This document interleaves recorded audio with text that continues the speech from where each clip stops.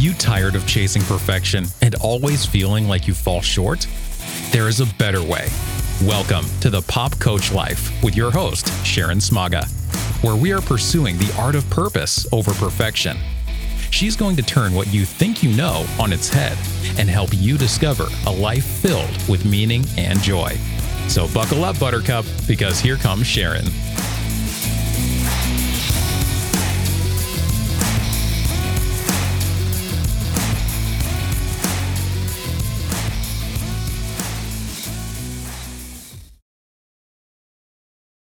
Good morning. This is Sharon Smaga. Welcome to Pop Coach Life, where we are pursuing the art of purpose over perfection, where we're making everyday choices to focus on what we're capable of, what is good enough, instead of all the little things we do wrong. And I want to introduce today something called relationship postures. I thought this might be kind of fun and interesting to do as a little bit of a series, and it came up in a discussion with a coaching client this week already. So I wanted to share that with you. So we're going to do some glasses on, glasses off, because that's the stage of life I'm in. Relationship postures, it's a very simple, concrete concept. And for that, I think it's actually really powerful as a tool and a way to think about some relational needs or issues or struggles in our lives. So there's 4 of them. One of them is you count, I don't count. The second one is I count, you don't count. The third one is I don't count, you don't count. And the fourth one, and this is probably the one we're obviously sort of striving for, is I count and you count. And that's the most value add posture, if you will. And wanted to kind of talk about number 1 today. And number 1 again is you count, I don't count. And I want to just kind of hit on the problems, the rewards, and the change, the way to begin to create change if you're in each posture. And when I say reward, I just want to label that every behavior, if you look at behavioral theory, the idea that every behavior has some reward or payoff. We may not be aware of it. It might be conscious, it might be subconscious, but there's a payoff for engaging in the behavior. And that doesn't mean you're intentionally doing that because that's what you want in your life, or that you know what you're doing and you're just copying out. It's just that we all have motivations for behavior that we're often not aware of.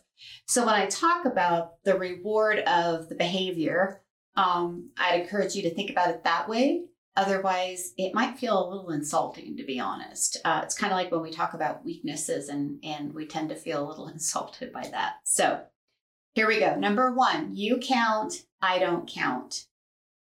So this is if I treat you as if you matter most in the relationship and I have little value in the relationship. I don't really matter. That's what we're talking about when we say we count. So you matter, I don't matter. Some of the problems that come with this are I give my rights away. I have to be less so you can be more. So I sort of disappear in this kind of relationship because remember, you have the worth and value and I'm saying that I don't. And so it reinforces low self-worth. And I'm going to say it, self-loathing. I think when we engage in this posture, we're often struggling with a lot of self-loathing that's scary to acknowledge or scary to look at. It might even feel appropriate in a way. It might feel like it's being humble or self-deprecating in a kind of charming way. But underneath that often is, I don't think enough of myself to stand up or to be present in the relationship. Okay? So the rewards, there's some rewards to this behavior, believe it or not. Kind of hard to believe, I know. But every behavior, remember, has some sort of payoff. The reward in this is I don't have to own my own stuff, right? I'm kind of off the hook because if it's all about you, then it's all about your stuff. I can externalize and blame. I can avoid my own needs and feelings. And I kind of look like the good guy or the patient one or the long-suffering one. I look like the martyr.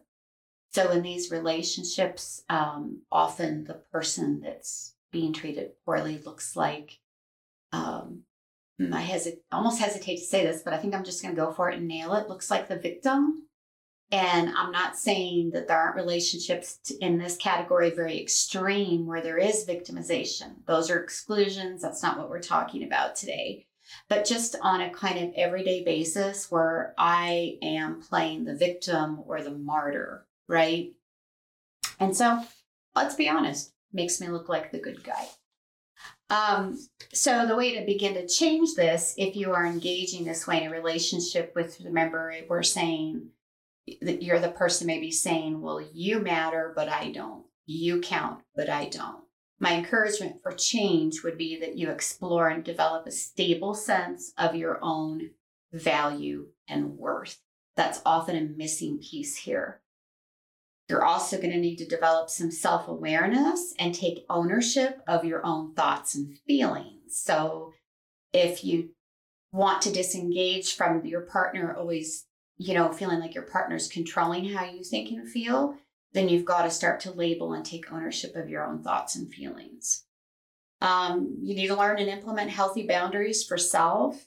So, and that comes around protecting. As you develop a stable sense of your own value, then you will be more inclined to create and implement some healthy boundaries that are protective in a right way. You also need to stop blaming your partner. Ouch, I felt that one a little. So you can't blame your partner, right? Maybe they do suffer from a little bit of ass. Maybe they really are jerks sometimes, whatever. But you can't blame them for you not stepping into the room, if you will, or stepping up in the relationship and sort of staking your worth and speaking up and valuing yourself. Okay, so we have to value self to change this posture. Really important. And to learn to speak out of self-respect so the goal is to respect yourself instead of people pleasing. I think a lot of people pleasers can fall into this relationship pattern.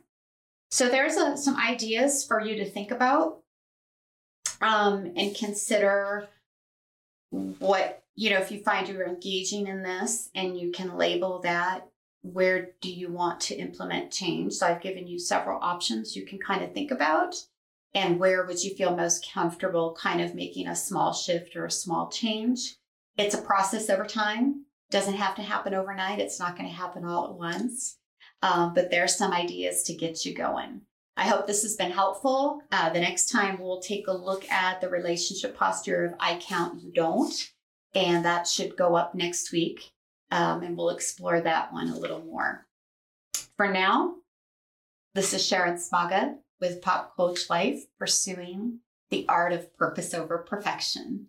Take care and have a great day.